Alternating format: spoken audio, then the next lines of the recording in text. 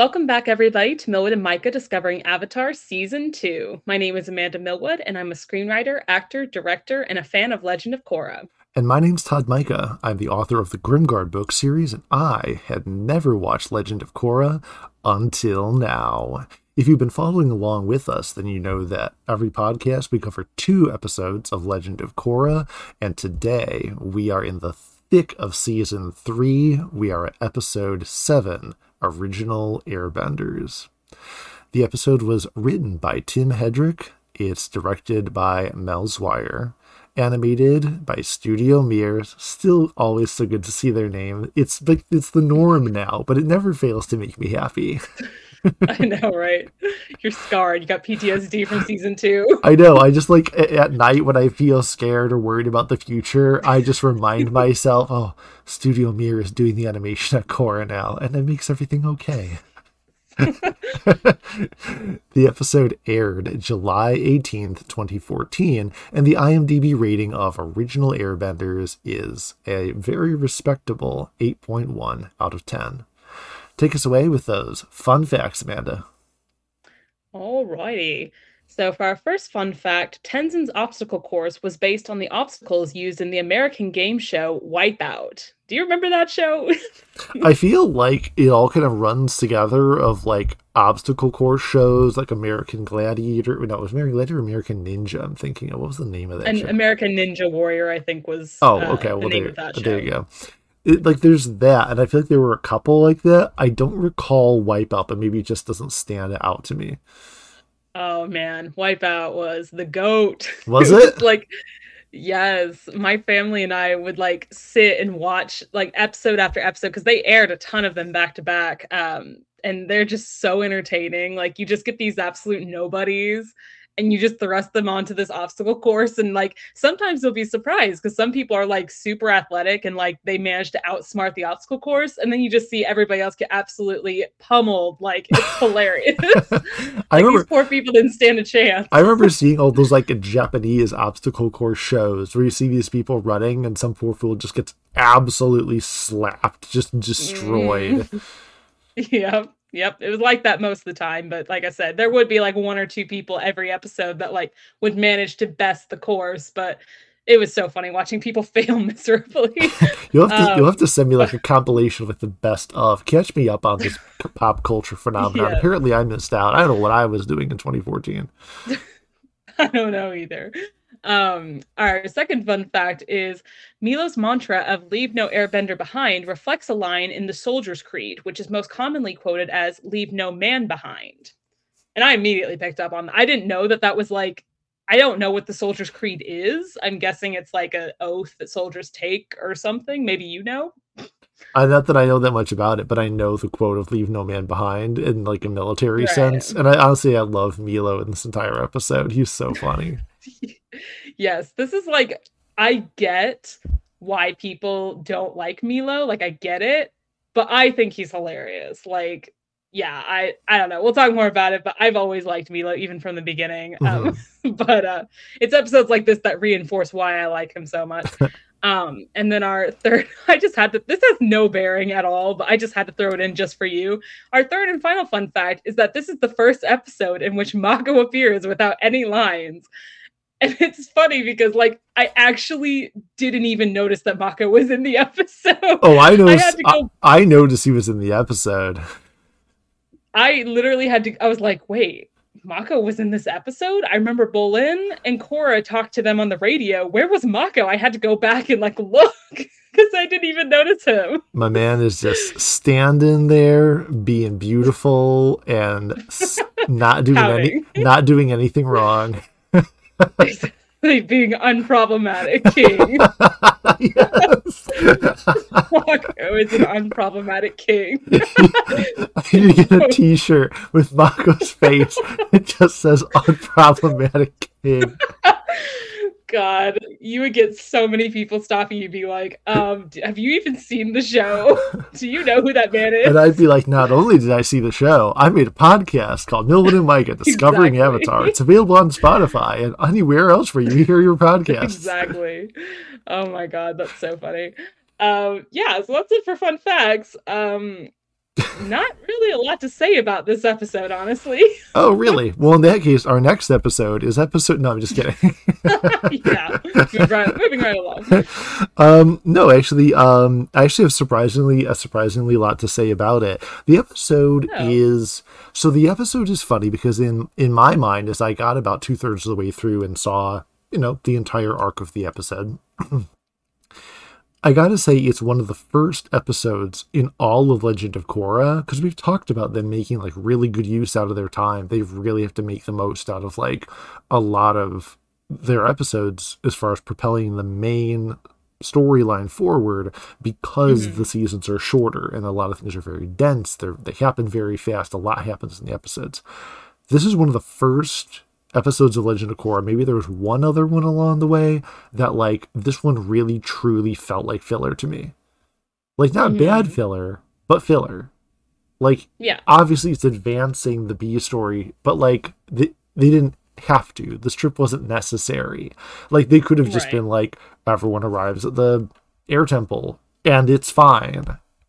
It's all And fine. it's all fine and not need an entire small one episode conflict arc to like talk about how at first it wasn't fine and then it was fine 20 minutes later, Right. It's very much in line with and I've been saying this about a lot of the first half of season 3. It's very much in line with like an early Avatar season 1 episode where it's very episodic. You could really like you could cut it and the main story, like you said, the A plot wouldn't have been affected at all because Korra and the crew aren't even really a part of this episode. Like they're in it, but they're not a part of it. Like yeah, they show up for literally one scene and it's just a radio call. And honestly, you could have cut that as well and it wouldn't have changed anything. right. And that's it. It's just to remind you that, yeah, we're here too, guys. This is our story. Don't forget about us. Um, But on that note, like you said, it does harken back to Avatar: The Last Airbender episodes, and I think in a lot of ways that's actually what's very good about this episode. Number one, mhm, it takes time to deviate from the constantly chugging forward main story that Avatar had a lot of episodes that were quote unquote deviations from the main plot. And even episodes mhm. that even we who are like the most filler apologists about Avatar, come on, we are. Yeah. Even we had to admit some of them they're like this episode is actual genuine filler. Like The Great Divide. yeah. So yeah, no, doesn't introduce anything that is going to come back later. It doesn't resolve anything that was an issue outstanding. Like it's just there to create one situation that's resolved in 22 minutes. Mhm, But what's so good about it is it does do that because one of the great things about Korra season 3 so far for me is Avatar is fun again. right. We don't have to be constantly focusing on this like deep brooding intense constantly moving forward story. We can take a diversion to talk about the starting airbenders and how they're having trouble and the hijinks of trying to manage a good training method for them, and then bison poachers. Like as soon as I saw that, I was like, Aang is honored by this entire Right. thing. This is our be nice to animals episode. Mhm. Yep, absolutely. And yeah, and I don't know because I feel like when approaching Legend of Korra, you and I have different feelings on the way that it's the show as a whole is structured. Because you've mentioned, especially back in season 1, where it was like literally there was no filler at all. It was every episode furthered the plot. It was one big movie, basically, Right. however long the first season is, a couple Mm. hours worth. Um, and I love it. Like I love that it's so different structurally from Avatar. I love that they treat every season basically like a long movie with one continuous story, and that it rarely, like you said, deviates into filler episodes or just other sub stories. So but you seem to really like that when it does that. Like See, you seem to really like the more episodic tone of Avatar. I do, and I mean, I think there's a combination of things involved with it. Number one, in the most objective sense, I feel like when you don't break it up, what you wind up with is you wind up with content that's the same tonally. It's just and it's Hmm. like, when you're listening to music, imagine if it was all the same instrument. There was Right. no drums, no keyboards. It was just all guitars. Everybody's all playing a guitar. They're all playing in the same key and they're all playing in the same rhythm. And it's the same thing for like 10 minutes. Eventually, you're going to be like, Right. can somebody just do something different, even just for variation's sake, just something different? Because Can we get some symbols up in here? because as good as the content can be, because it's good, if there's no variation in it, again, to use another analogy, it's like the soup is really good, but where's the main course? It's like nothing. It's just soup. It's the same kind of soup over and over and over again. Right. All 6 courses of your meal is just soup. And it's like, can I get something a little different? I mean, granted, Korra, both seasons 1 and 2, ended the meal with like slamming a pie in our faces both times, but but so for variation's sake, it's nice. But I think the other thing too is I feel like it carries. This is gonna sound funny, but it carries a funny sort of nostalgia for me. You know, not just nostalgia for Avatar, because don't forget I'm watching Hmm. Avatar and then pretty much Korra back to back with very little time between the two, and so I was expecting it to be the same. Probably like a lot of Right. people went into Korra when it first premiered, expecting it to be similar Hmm. tonally. Um, but I also feel like I grew up with a lot of shows that were very just plainly episodic in format. A lot of Disney afternoon shows like Darkwing Duck and Goof Troop and DuckTales. They didn't have threads. They were just whatever the issue was came up and went away. But also a lot of the shows that I grew up with, even like older shows than that, were old sitcoms. They were I Love Lucy, or they were 1980s action serials like Knight Rider or The A Team, that again didn't have Hmm. really ongoing plots in them the way a lot of dramas do now. They just, challenge of the week, situation of the week, bad guy of the week sort of thing. And so I think it kind of touches that nostalgia for me to have a little scenario pop up because it's fun and it's light. Hmm. Yeah, no, I totally get it. I'm not saying you're wrong for Oh liking, no, the more but episodic. that's probably why. Um, yeah, yeah, no, absolutely. Because for me, this episode in particular for this season sticks out like a sore thumb because to my knowledge, it is like the only filler episode. Like from what I Yes. remember. It's been a minute since I've rewatched the whole Legend of Korra season 3. But yeah, I'm like, I think that this is like the one episode that I just didn't care for when it first aired because like it just didn't fit with the rest of or the rest of the season. It just Mhm. kind of was there, and I was like, why? Well, But it again, I get it. yeah, and it is a bit of a sort of a hiccup, along the way where the rest of the season is sort of, on tempo, and all of a sudden we have this like really bright, silly like flute solo in the middle of the song here. Right. Yeah, it's like, okay, where did that come from? All right, well that's over with. Back to the song, I guess. But Hmm. again, I don't think the episode is bad for that. I think it's really interesting, incidentally, to take what normally has been very like serious, very brooding issues, especially in season 2 of like Tenzin and all of his like childhood trauma being raised by Aang and all this angst between him and his siblings, and what lessons are we learning from this and how are they healing as a family. I'm like, can we like get off of the set of Dr. Phil for just like 1 second and Right. remember that this is a cartoon show? And we do that in this episode because, like, the conflict with him and Boomy, he's still being Tenzin. He's doing the same kinds of things that you could take Hmm. really seriously, but they're all played for laughs. He's being overly grumpy. He's being overly militant. He's being too hard on them. He's being wishy washy. Now, rewatching this episode today, I I had like this weird epiphany where I was like, "Oh my god, the fans of Legend of Korra might roast me for this." But I think I kind of agree with Korra in season 1 when she said that Tenzin isn't a very good teacher.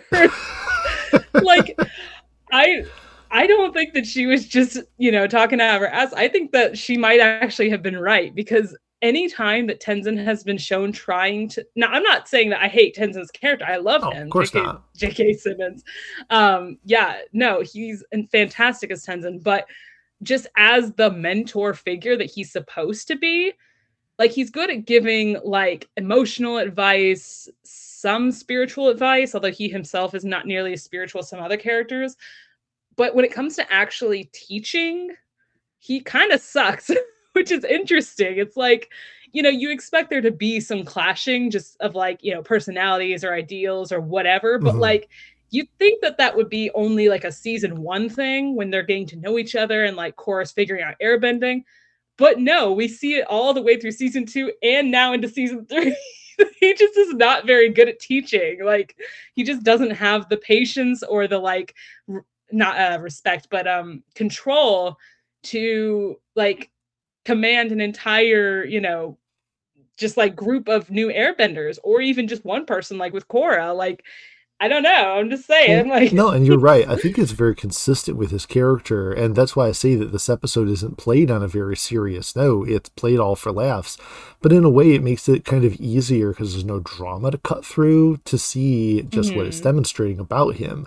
You know, Tenzin, bearing in mind that Tenzin didn't grow up with anyone else to teach, he was groomed to be a teacher of airbenders purely on principle and by necessity because he's the Mm-hmm. only airbender in his family, so he's the only one Right. who could. He wasn't given the job wasn't given to him because he was the most suited for it. He was just the only person who applied for the position. Right, exactly. But also, he doesn't have any practice teaching anybody because all he's done is teach himself in his own way, which, number one, is probably why he assumes everyone's going to learn like he did, which is super cerebral, like super introverted. I'm okay with sitting and reading about things for hours and hours and hours at a Mm-hmm. time. And like, he's just not great with people. He's just not very adaptable. Sure. He again, Yeah. he insists everybody learns like him. Yeah, it is pretty consistent all through season one through three. That that is the way he is. But I do like that, we have characters like Boomy and Milo that kind of take over the commanding position of, teaching these new airbenders because Tenzin just can't. Like he just can't connect with them. But Boomy is allowed to, or not allowed to, but Boomy inspires them to work together, to, band Mhm. together and be as one like you do in the military, even though they're not a military, obviously. And Milo is able to whip them into shape by using force, which is just hilarious. Right. Like a 6-year-old kid telling them that one of these is not going to make it out alive. I loved Um, that. and how, like, literally, I can't remember, or I don't know if you remember, but I think it was the first episode of this season when all the new airbenders are coming back and Milo and Janora and Iki are all talking with Tenzin, and Milo literally says that he wants to be a commander Right. like Uncle Boomy, Right. and I love that they kind of follow through with that, like them working together to get these airbenders into shape, and it's really really cool and very funny. Well, because what I think was kind of like a point in the episode that wasn't we weren't hit over the head with it per se, isn't that Tenzin's a bad teacher and somebody else should do it. It's that he shouldn't do it alone. It requires a Right. team of people. It requires him and Boomy and Milo and Janora and everybody to work together as a group, and not that there's a burden falling on him to be a leader. And I think it's a great lesson really for anybody in any role, whether it's a family, whether it's a relationship, whether it's your workplace, is don't put so much pressure on yourself. Focus more on the people around you and the relationships you have and the team that you have, because you can't be everything. You can't be authoritative. You Right. can't be both the good cop and bad cop. You can't be the comfort for people if you're busy being the strict authoritarian. And sometimes it's not a matter of one being better than the other. It's just if you have a group of people, they're not all going to learn one way or adapt one way, or the way of doing things just has to be varied. And they just need multiple leaders and multiple people who can help them with wherever they're at. And I think that's like Mm-hmm. a valuable lesson to take away from this episode. Absolutely. And then on the other hand, we've got the kind of B plot of this episode, which is Kai and Janora and the bison, I guess what would they be like, Poachers. hunters, poachers, yeah. Yeah. um which is just like a horrific idea that I love. Yeah. Like You're just there. poor baby. You are like that evil old guy in the den in the Beauty and the Beast that like Gaston and LeFou are paying off, and you're like, oh, Yeah, that is despicable. I I love love it. it. Yes. Yes. Yep, I do. I love when they add just like super, just like they drop in these super dark ideas. Like, I never even really thought about that watching Avatar and even, into Legend of Korra that people would hunt bison, but it makes total sense. Like, Right. they're rare animals and they are damn near extinct at this point. So they would be super valuable. Like, so I was just like, oh, that's terrible. I love it. But it's a good bit of world building. Yes. Um, but yeah, and then on top of that, they added this zinger of like how the Earth Queen, that bitch, she ate Bosco the bear. And I'm just like, oh my god, Yeah. Bosco. No, that was yeah. I feel like Up. I was in South Park. I was like, you killed Bosco. You bastard. Yep, exactly. That was my reaction. But yeah, so Kai and Janora, they're on this little cute little flying date together, seeing some bison. After she's mad that her And dad won't let her get tattoos because she's like I know, 11. I know. I was like, Janora, calm down, honey. But yeah, so they come across these bison poachers, and Janora and a couple baby bison, which are the cutest things on the planet. Oh my Yep. gosh. Mm-hmm. They get captured and locked in these cages. And Kai, being the little badass that he has to go save them. I love that he just like no mercy, like he's like Johnny Lawrence versus Daniel LaRusso, like no mercy, sweep the leg, like it's great. I Yeah. love it. Yeah, Kai is an interesting character for me because sometimes I'm just like, oh my god, is this little kid getting us in trouble again? Can he just give it a rest? Like, man, every time you have an idea, it turns out ruining everyone's day. But like then he's so awesome later on because again, he's got the escape artist skills. He is just ruthless as an airbender. Like he's great. In his own way, he's kind of like Yeah. Korra. He's filled with bad ideas, but incredibly gifted. And the only difference is that in the end, he always comes out on top, and Korra doesn't. Exactly.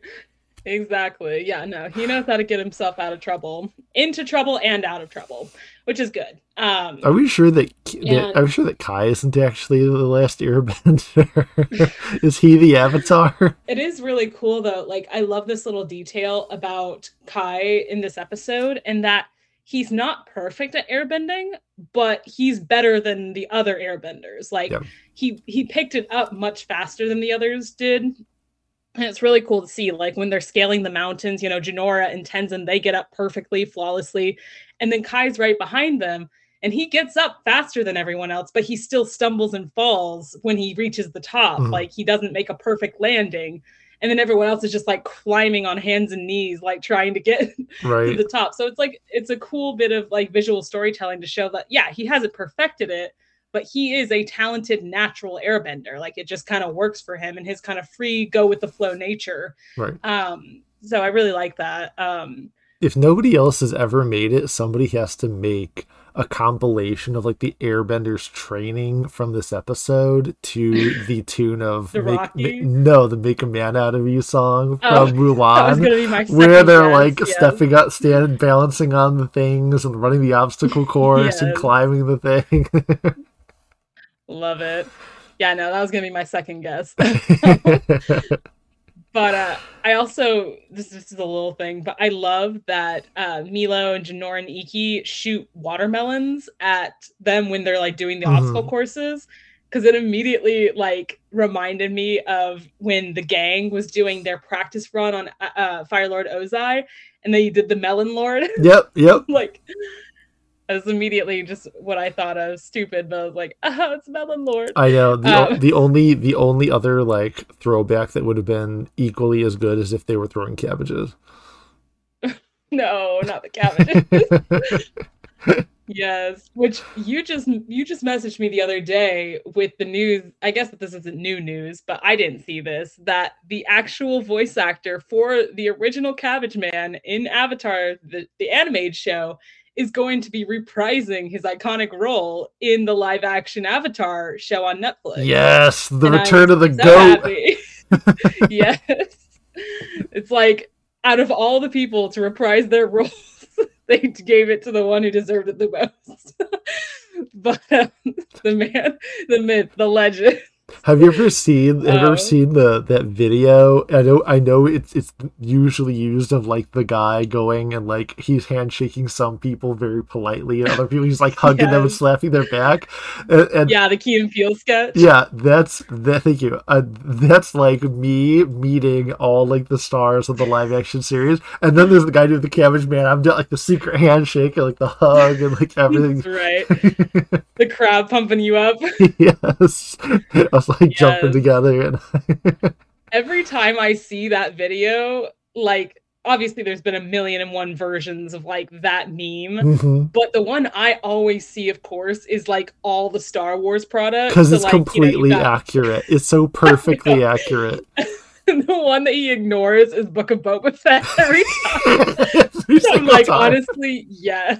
Yes, that is the gospel truth. Like, all of the prequels get like the nice respected handshakes. Like the Yep, original trilogy always gets like the high five slapping yep, like on the back. yep. And then you've got like, your Rogue Ones and all that. And then you get to Book of Boba Fett. It's just nothing. He just runs past him, Just wow. and then like Yep. Mandalorian, he's like doing the secret handshake dance in there with him. Yep.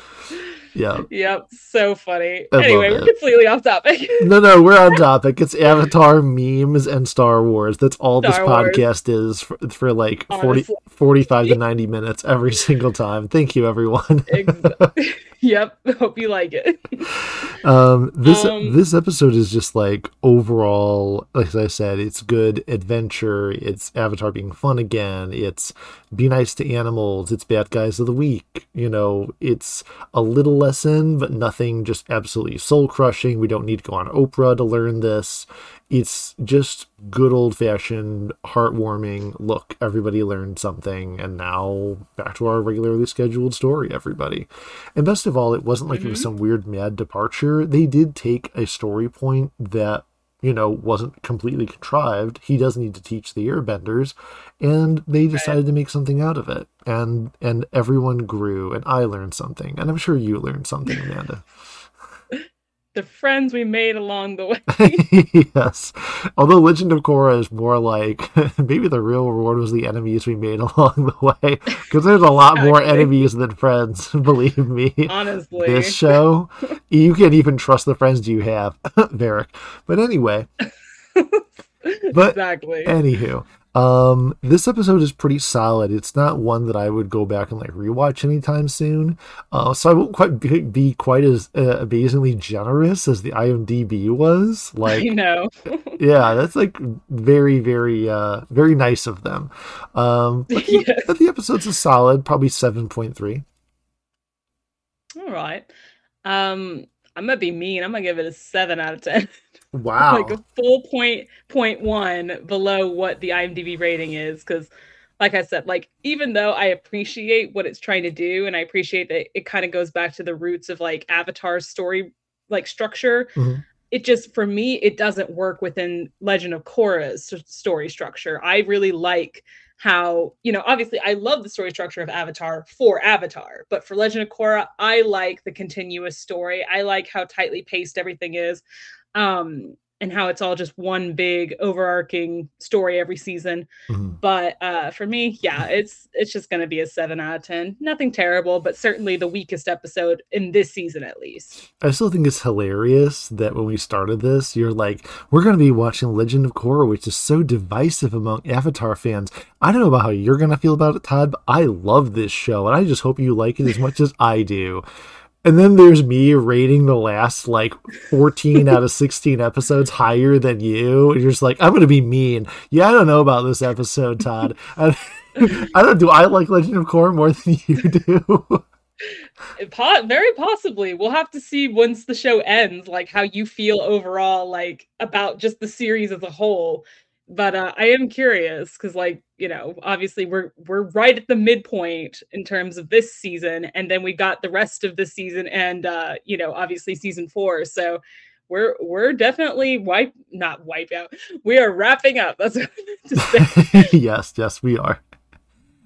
But that brings us to our next episode, which is episode 8, The Terror Within. I saw this episode title and I went out loud, well, that's awfully dramatic.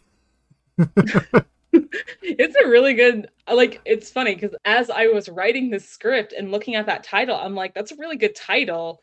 I don't know what exactly it has to do with the episode. Like, okay, well, I it's do, scary because the whole point is that, okay, well, I do. The whole point is that when they close up the city, all of what's happening is not happening outside with them trying to get in. It's insane. It's the terror within the city that they've trapped the enemy in there with them.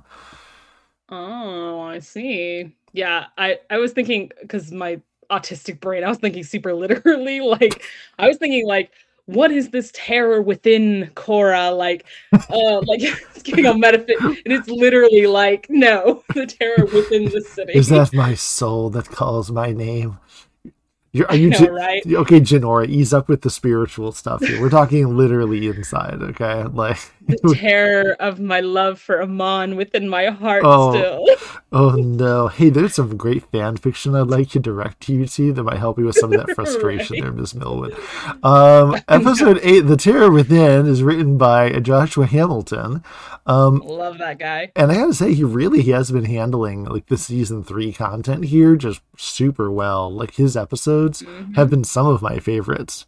Again, nothing against any of the other writers, but really Joshua's really been handling this so incredibly good. I love his stuff. Oh yeah.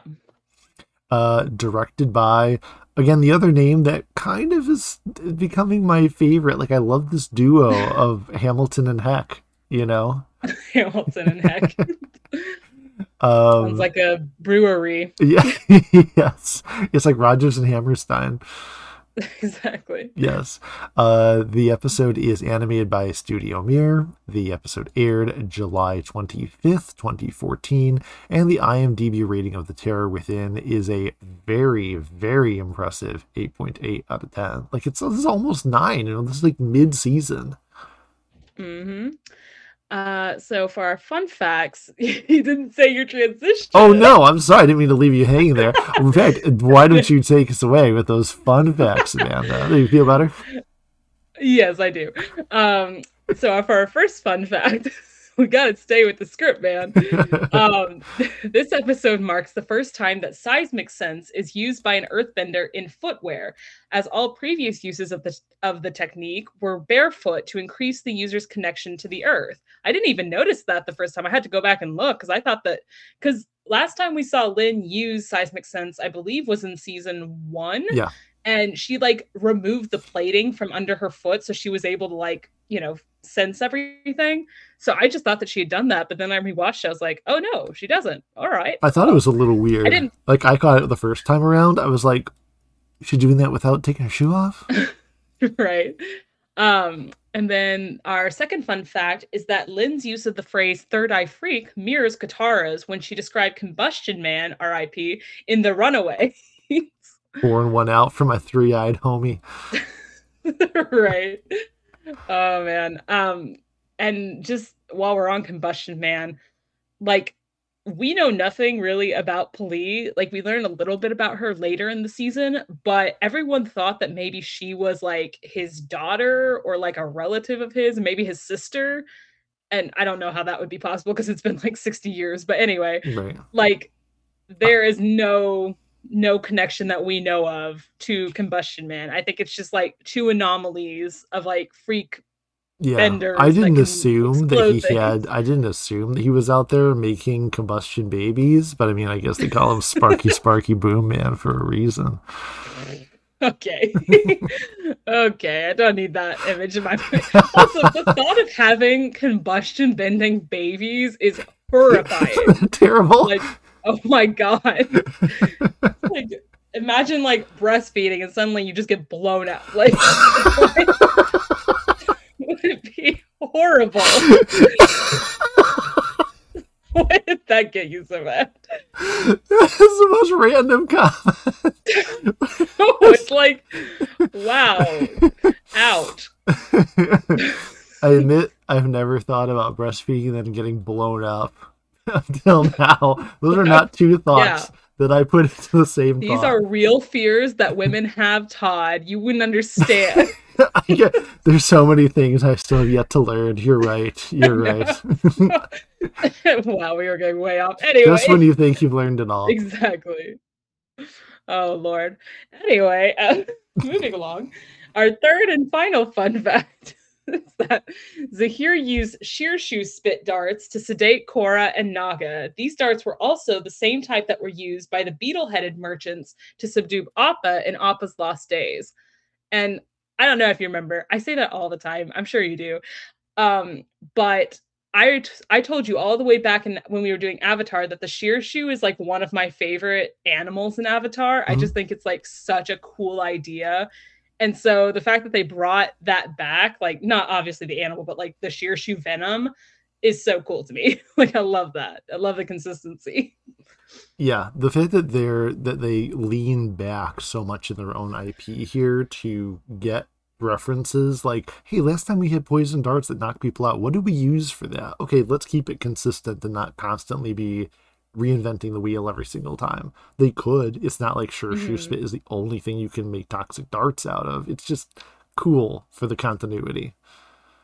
Yeah, and it doesn't like it's not pandering or anything. Like it makes sense that they would have that. Like, Mm-hmm. you know what I mean? Because like certain things when you harken back to like either a movie or a show and you're like, wow, like I all I can think about is solo. You're like, did we really need to do that? And the answer is no. But this it makes sense. So like I'm glad that they did do it. Um, but yeah, so that is it for our fun facts. You said you want me to talk about this episode because I Well, love this well, I episode. gotta say, I was the one who was like, "Yeah, I got a couple things I could point out," and you're just like, "There's so much I want to say." So you have at it for the moment. Like you've got a lot to say about this one. I do. I love this episode. And the reason I love it is exactly why I don't care for the last one, because Wow, this is shots fired. such, I know, right? This is such a plot heavy episode. I was shocked because for some reason I had it in my brain that the second half of this episode was in the next episode. But no, this is all like the first half is a kidnapping attempt on Korra. Very cool, very tense scene. And then the second half is like an investigation on the kidnapping.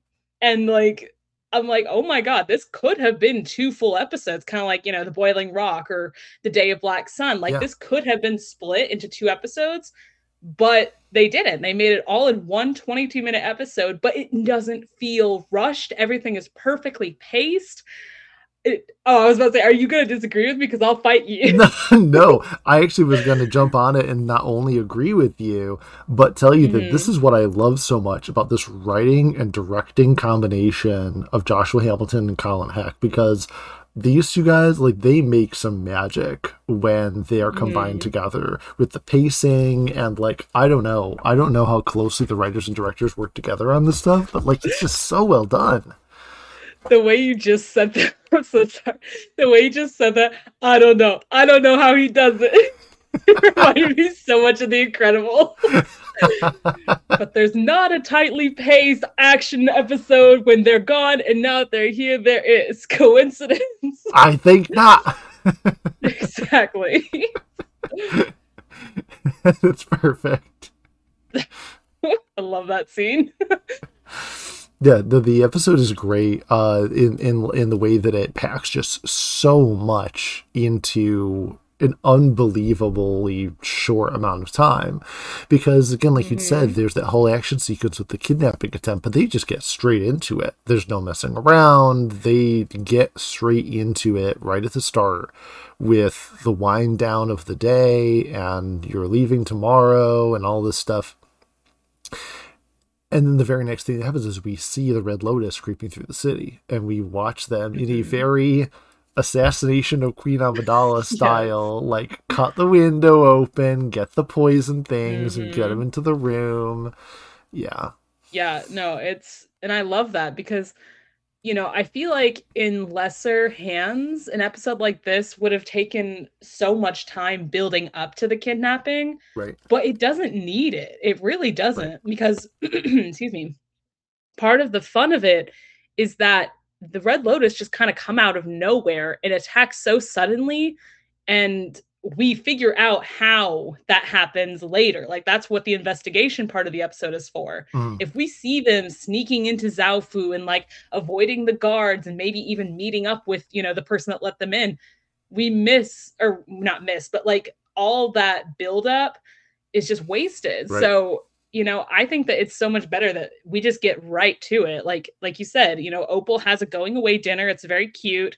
She gets sent off to the air temple, and Lynn tells the gang that, they're going to be leaving in the morning. They all go to sleep, and boom, the Red Lotus show up. They poison Korra and Naga, and then Bolin wakes up because Pabu wakes him, and we start the action scene. And I gotta say, when the music starts revving up, like Mm. when Bolin realizes that Korra's been taken, and like him and Mako wake up and they're flee out the bedroom, it is like I was getting chills. I was like, oh my Yeah, the gosh, this is music so is really, exciting. really good. I was thinking the same thing about how the music was revving up. It's like the doors burst open and Hmm. Bullet and Mako come running out. Yep. And they're like throwing their bending at them and like trying everything to, obviously get Korra away from them. And they need Our backups. two leading men over there fighting in their underwear. Like, it could be Exactly. better. And then Asami comes out in like her full negligee and face of makeup, like the queen she is. Like, yes, Asami, queen. Asami's like, I should go help. Oh wait, I can't have Mako see me without any makeup. She does her makeup for like. Exactly. Just like I would love it's so funny. I would love if we cut between like this super intense action scene to just the Asami like applying mascara in front of her mirror. She's like Like, trying. She's like breathing heavy and like holding her breath. She like tries to get her wings like the same size on both yep. sides. And then you get back. Oh my god, that'd be so funny. But Just yeah, and Asami then just makeup bending. yes. If she was gonna be a bender, that is the bender she would be. Um but yeah, and so everybody shows up, the gang, Lin, the Beifong family, everybody's there, and they trap the Red Lotus, and there's like a super awesome action scene involving all the different kinds of bending. And yeah, I don't know what to say. It's a Except the type of super, bending that would have actually won the day. Mako with the lightning bending that you seem to have forgotten that you have since season one. yeah. Well, okay, so here's the thing. And I actually thought that you were going to say something about this, and maybe you will. But as I was watching this awesome fight scene, which is awesome, but I couldn't help but think of your gigantic rant about the drill and how there was like a million other ways that like they could have won the day. And I was thinking about that with this. I was like, okay, like, yeah, it's a good setup. Like, they got them trapped on this island of lava, basically. And, but you're in a giant metal city and you're surrounded by metal benders, not just the Beifongs, but the guards and everything. And you've got like four other kinds of bending going on. I feel like there should have been more ways to have like won this fight or for the Red Lows to have escaped. I don't know. Like, I couldn't think of anything off the top of my head at the moment, but like, Oh, I you've can. got so many. Oh, okay, go for it. Okay, let's start with like the most obvious thing. You are in a Hmm. city filled with metal benders, and the Hmm. entire city is made of metal.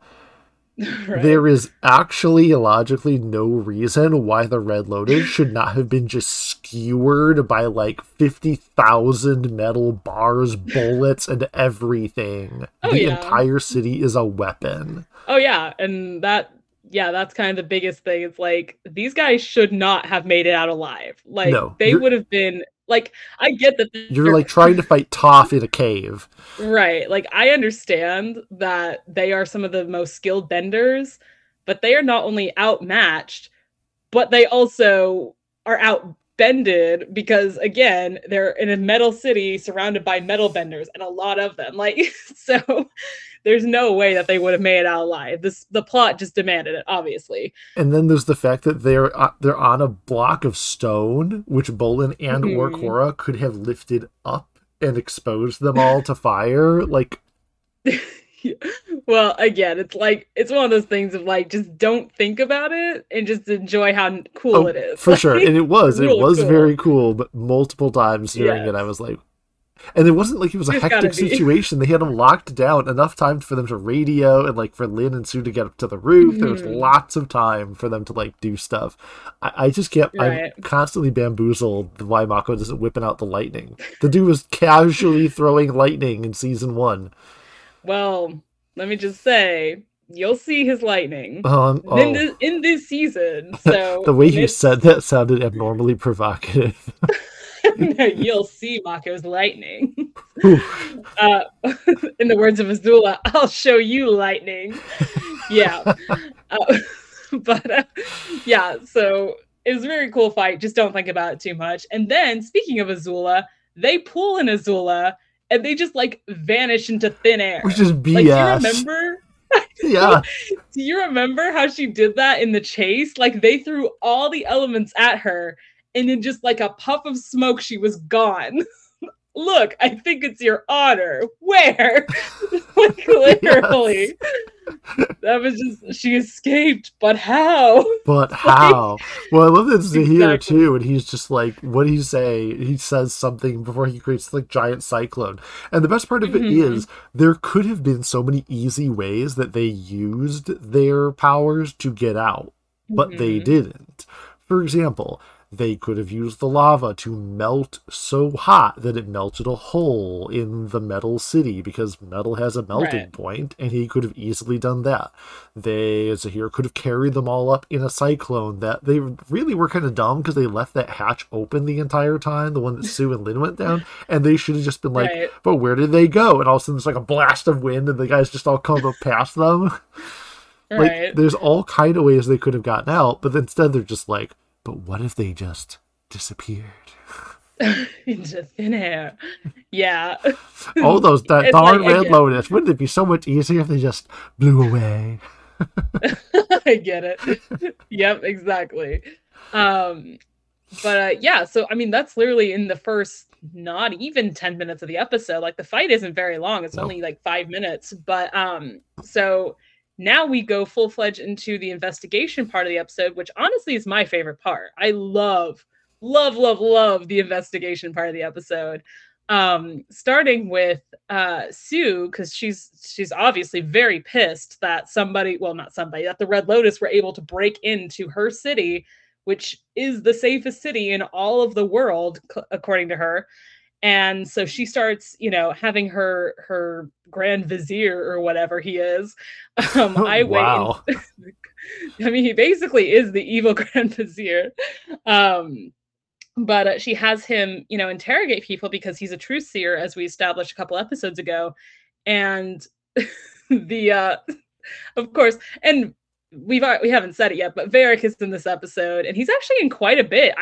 I forgot how much he was in this episode, and he is just an absolute delight as per usual. But I love his interrogation. It's so short, but like he's so unbothered by the whole thing. Like the Avatar was almost kidnapped and killed. Like, and he's just over here like, oh yeah, no, for a full hour, I just combed my body for ticks. I did some, yoga. Held Like, my breath for and 30 he's minutes. exactly. It's just like, oh, Varric, I love you so much. Yeah, I would have loved if he had somehow been involved since he's already been a villain in season two. Like, he's a shady dude in general. So like, why not have him be somehow involved? Like, and just playing it off because he's able to, because he's like, that cool and under and in control that he wouldn't be able to tell that he was lying. It's like Like, how they can't catch pathological liars on truth on lie detectors because their bodies actually exactly. don't react to it. Exactly. Like if anybody was a pathological liar, it would be It would Varric. be, yes. Um, yes, it'd be such a cool twist if like he wasn't able to detect it, but he was somehow involved. Truth Um, bending. Truth bending. Yep. Yeah, I love him so much. And so yeah, they start I was gonna say integrating what interviewing all of the guards, and they think that they find a guard that is being super shady and shifty, and he's only 18 years old, so like that immediately like red flags are going off in Mako's brain because he's a detective, and I love that they continue with that. Oh, Mako's just the And best. Isn't he amazing? isn't he amazing? I've always said I love that they made him a cop and a detective. Like that is a good path for him because he is a logical, down to earth, cool thinking guy.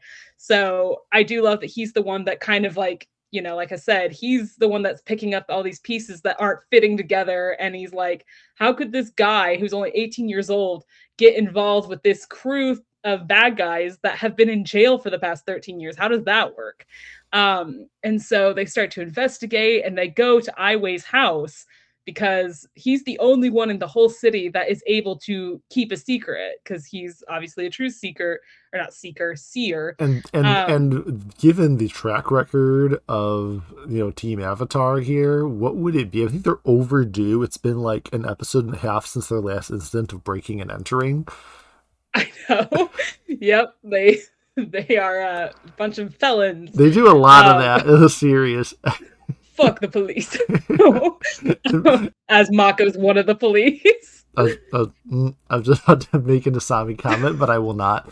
But anyway, I also love where Bolin, when they get caught, he's just like, "What are you doing in my house?" And he goes, "Oh, well, we knocked at your door, and we thought we heard you inside." Being like, "Oh, come on in. I'm just in the bathroom."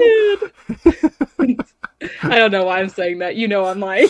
Okay, and I love it with Bolin because he's putting up like Paul Rudd energy right here in this episode. It's so good. I never put that together, but yes, like Bolin is so much like Paul Rudd, like that golden retriever energy, the dumb puppy. He's just so dumb, but I love him. But yes, I do love that. And yeah, so they get interrogated a bit by Aiwei inside of his house because they've been snooping around. And turns out, yeah, he was the one Among Us. What is that game? I've never played that game. Among Us, where where there's all the people working together on the ship, and one of them, nobody knows who except the traitor. One of them is the traitor who is out to kill all the other ones. So it is the same. Yes. Right. Yes. Yeah, I got the general gist, but I've never, played the game. Also, it tracks that they would really quickly discover a secret passage because they've dealt with rich bureaucrats who have secret underground passages with their dark secrets hidden. Exactly. Yeah, this is all old territory that they're treading. And then they get blown up, which is fine because Korra airbends and it's all good. But I got scared. I did too, because it happens so fast in the way that it's directed. You're really like, oh my god, did they just blow up? But no, obviously. But it is I was shocked the first time that I watched it, because you just weren't expecting it. You figured that they'd find a path or something, a passageway. But no, there's just a fucking TNT bomb ready for them. I'm just like, oh my god. What if they did? What if an actual mad twist, they were just all killed, and then immediately cuts been horrifically burned, and automatically it cuts to the Legend of Korra intro, except instead of the elements of earth, fire, wind, and water, they're just greed, money, innovation, lies. Only Varric can control all four elements. And it's just him standing there like Korra. All four nations. That would be the amazing. Legend of Varric begins. I would watch the shit out of that. Oh my god, make it happen. If anyone deserves a spin-off from Legend of Korra, it is that man. Honest to God. But anyway. Yeah, so Korra saves them from the explosion, and Aiwei manages to get away. And they want to go track him down, but Lin refuses. She tells her, no, you need to stay with me and go back to Republic City where I can keep you safe. And obviously, that doesn't make a lot of sense because if she's not safe in the safest place ever, Zaofu, then she's not going to be safe in Republic City. Shit. which is Like, he's tried to kill her so many which times. is demonstratively the most unsafe place in the world between Amman Exactly. and the what they call the triple threat and like giant Yep. giant interdimensional monsters. And vines crushing the infrastructure. Yep. Yep. Yeah, it's totally a safe place, Lynn. Why aren't you there now? But yeah, so but she says no, and then Lynn goes behind, or sorry, Suyin goes behind Lynn's back and, offers the Korra crew a jeep to go track down Ai Wei, and the episode ends, and I'm just like, oh my god, Lord, it's so good. She's like, here, take my Jeep Wrangler. It's fine. Literally, having the word Jeep in Avatar, like it pulled me out a little. I was like, it is basically a Jeep, but I don't know why that's such a weird, like, I can handle car, I can handle automobile, like those are kind of broad words, but Jeep, that's such a specific word. It's like it don't fit. Yeah, and that's the funny thing is I don't think that the word Jeep, and this might be why it feels weird, I don't think the word Jeep is like, I think it's like Kleenex.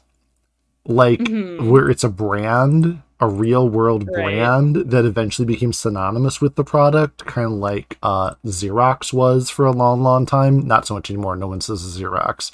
But or a Walkman. It's never used anymore, but Walkman, we use Hmm. it to refer to like a mobile CD player or cassette player with headphones. Right. There was a brand called a Walkman. And then, of course, Kleenex. Any kind of facial tissue, Right. we just call it Kleenex, even though most of them aren't Kleenex anymore. Yeah, so it feels Exactly. weird. Yeah. Jeep. It exists in Korra. Yep. Um, but yeah, so like I said, I I absolutely love this episode because it's just so well paced. They pack so much into 22 minutes. It like never feels boring or that it goes too fast or too slow. Like it's perfectly paced. Um and I really can't stress that enough because like I feel like that's something that Legend of Korra struggles with in certain episodes, like the pacing of things either happen too quick or Mm-hmm. they like linger on them too long. Right. Um but this episode, no problem with that whatsoever. And yeah, having Varric just be in the episand, just As hanging much as he around, is. talking. He has his Yeah, airbender literally. detector at the beginning. Yes. It was such a stupid joke, but I love it. Like he has this airbending detecting device, and the only way that it can detect is if someone airbends into it. Which, I mean, it makes sense. It's just stupid. Like, Only Varric would but accidentally invent the breathalyzer and not realize it. I know, right? It did look exactly like that. Oh God, what was the line that he said right before the whole airbending finding device? Like there was a really funny line. Oh my gosh, it was something about relationship advice. Oh, he asks I Bolin think, if he wants relationship advice, and he says no. And he goes, you're a loss. yeah, I don't know why. Like the way that he says it and then just immediately switches over to this. It's like this man has like a million things on his mind, and I relate to that so much. Yep. Like we stand an ADD king. Like Yes. Yep. Attention deficit gang rise up. yes. And then of course the scene of him talking with them out where the battle happened, and like he's collecting lava stones and like just to exfoliate his feet, which again, it's such a weird thing, but like that's actually consistent with season 2. I don't know if you remember the episode Yep. where he was walking across. Yep. Yep. It's like this man needs to see an orthopedic surgeon. Like, oh my god, you got some feet problems, Eric. It's for But fun for all that pacing around, I know, right? coming up with brilliant Um, ideas. exactly. But yeah, and the fact that he basically just confirms Mako's theory of like that there's no way that this guard is the one that let the Red Lotus in. He was like, yeah, if I wanted to frame somebody, I would just, say that they did it and then put the stuff in their apartment and make it look like they did. And Maka's just like what you did with me. Yeah, exactly. Yeah, that worked amazingly. I know. I love it so much. Oh my gosh.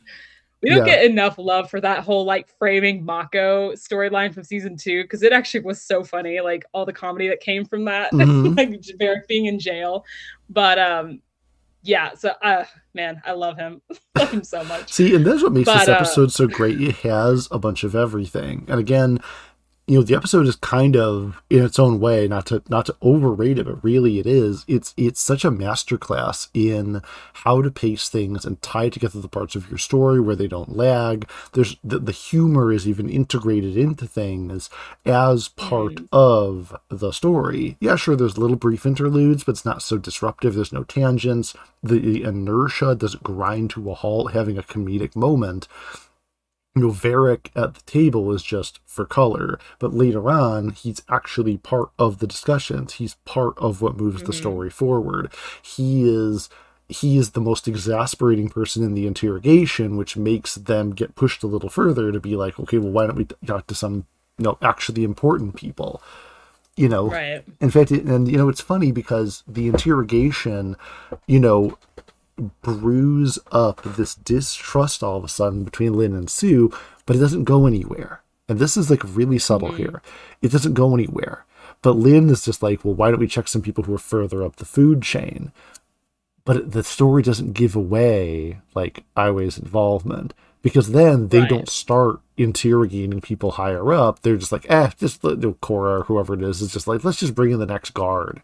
But it like plants that little seed in Mako's mind and like in the viewer's mind of like, maybe it is somebody higher up, and it starts getting our wheels turning. And I love that. It's very, very good writing. The way that it doesn't take the point and like write it on a baseball bat and just whack you in the back of the head. It allows you to kind of figure it out. Right.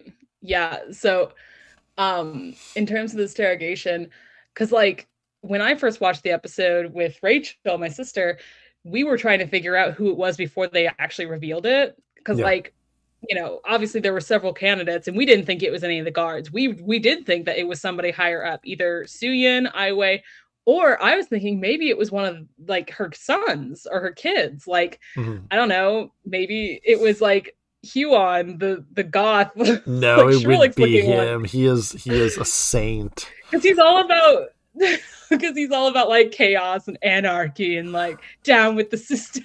Like it would have been so funny if that actually was true.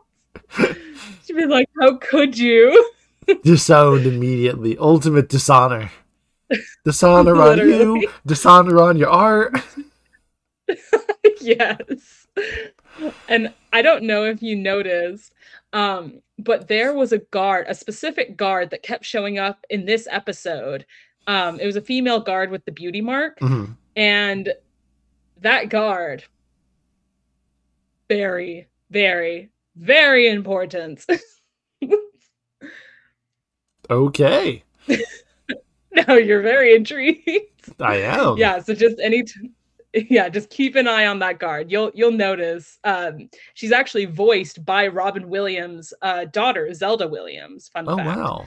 So yeah, so keep an eye on that guard. Like First you'll see her a couple times. You had my curiosity. Now you have my attention. You have it exactly. Yeah. So overall, what would you rank this episode? Man, the episode, as I said, it has so many great qualities to it, and like, I mean, I already want to go back and rewatch it, so that's a really good indication. You know what? I'm gonna break 9 on this one. I'm gonna give this one a 9.1 out of 10. Ooh, very nice.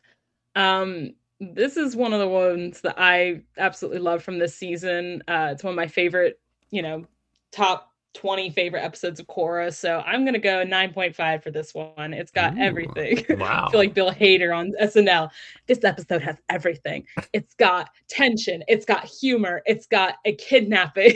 It's got Varric. It does have Varric, yes. And Mako talks in this one. I know, right? He talks a lot in this one. He gets all detective mode on. But so I absolutely love this episode. Really, any episode in Zaofu, I'm going to love because for some reason when we're there, I adore the place. I love the people. I love the world building. So any episode that takes place in Zaofu, I'm gonna love. It's inevitable. Well, plus on top of it, one additional thing to throw in on the episode is that, we've had Su Yin as a brand new character just over the last 4 episodes. Mm-hmm. She's a very solid character. Like, her being there is sort of a grounding presence in there. And I think it's because the way she's written she's not waffling at all. She's a very authoritative figure, but there's no bluster about it. There's this sort of like, she speaks in absolutes the way she's written. She's not like, oh, don't worry, we'll do everything we can. She's like, we're going to find them. We will do this. They won't do that. Like, and that's what gives so much gravity to the betrayal with Aiwei, because she, all of a sudden, that confidence that she even just kind of smiles and nods half the time at Lin fuming at her or just throwing rocks at her face. Like, she just meets it so coolly. And so to see her actually kind of put on her heel, again, it's like that character who's never mad suddenly getting angry. It adds to the gravity. And again, masterful writing. Very, very good. Oh, yeah. Absolutely. And that's why she's one of my favorite characters. Loved her from the get-go, and she never wavered in that character. Like, she's just the best. But yeah, so all around, incredible episode. Love it. And best of all, it leaves us on this sort of like wonder where they're going next sort of cliffhanger. Very similar to when they speedboat away with Varric in season 2, where it's sort of okay, now what? Now where are we going? Now what's going to happen? Where do we even go next? And it's not even like teased exactly, Why do you think I gave you this Jeep? Why do you think I built this boat? Yeah. To speed away from your crazy ex-girlfriend. Exactly.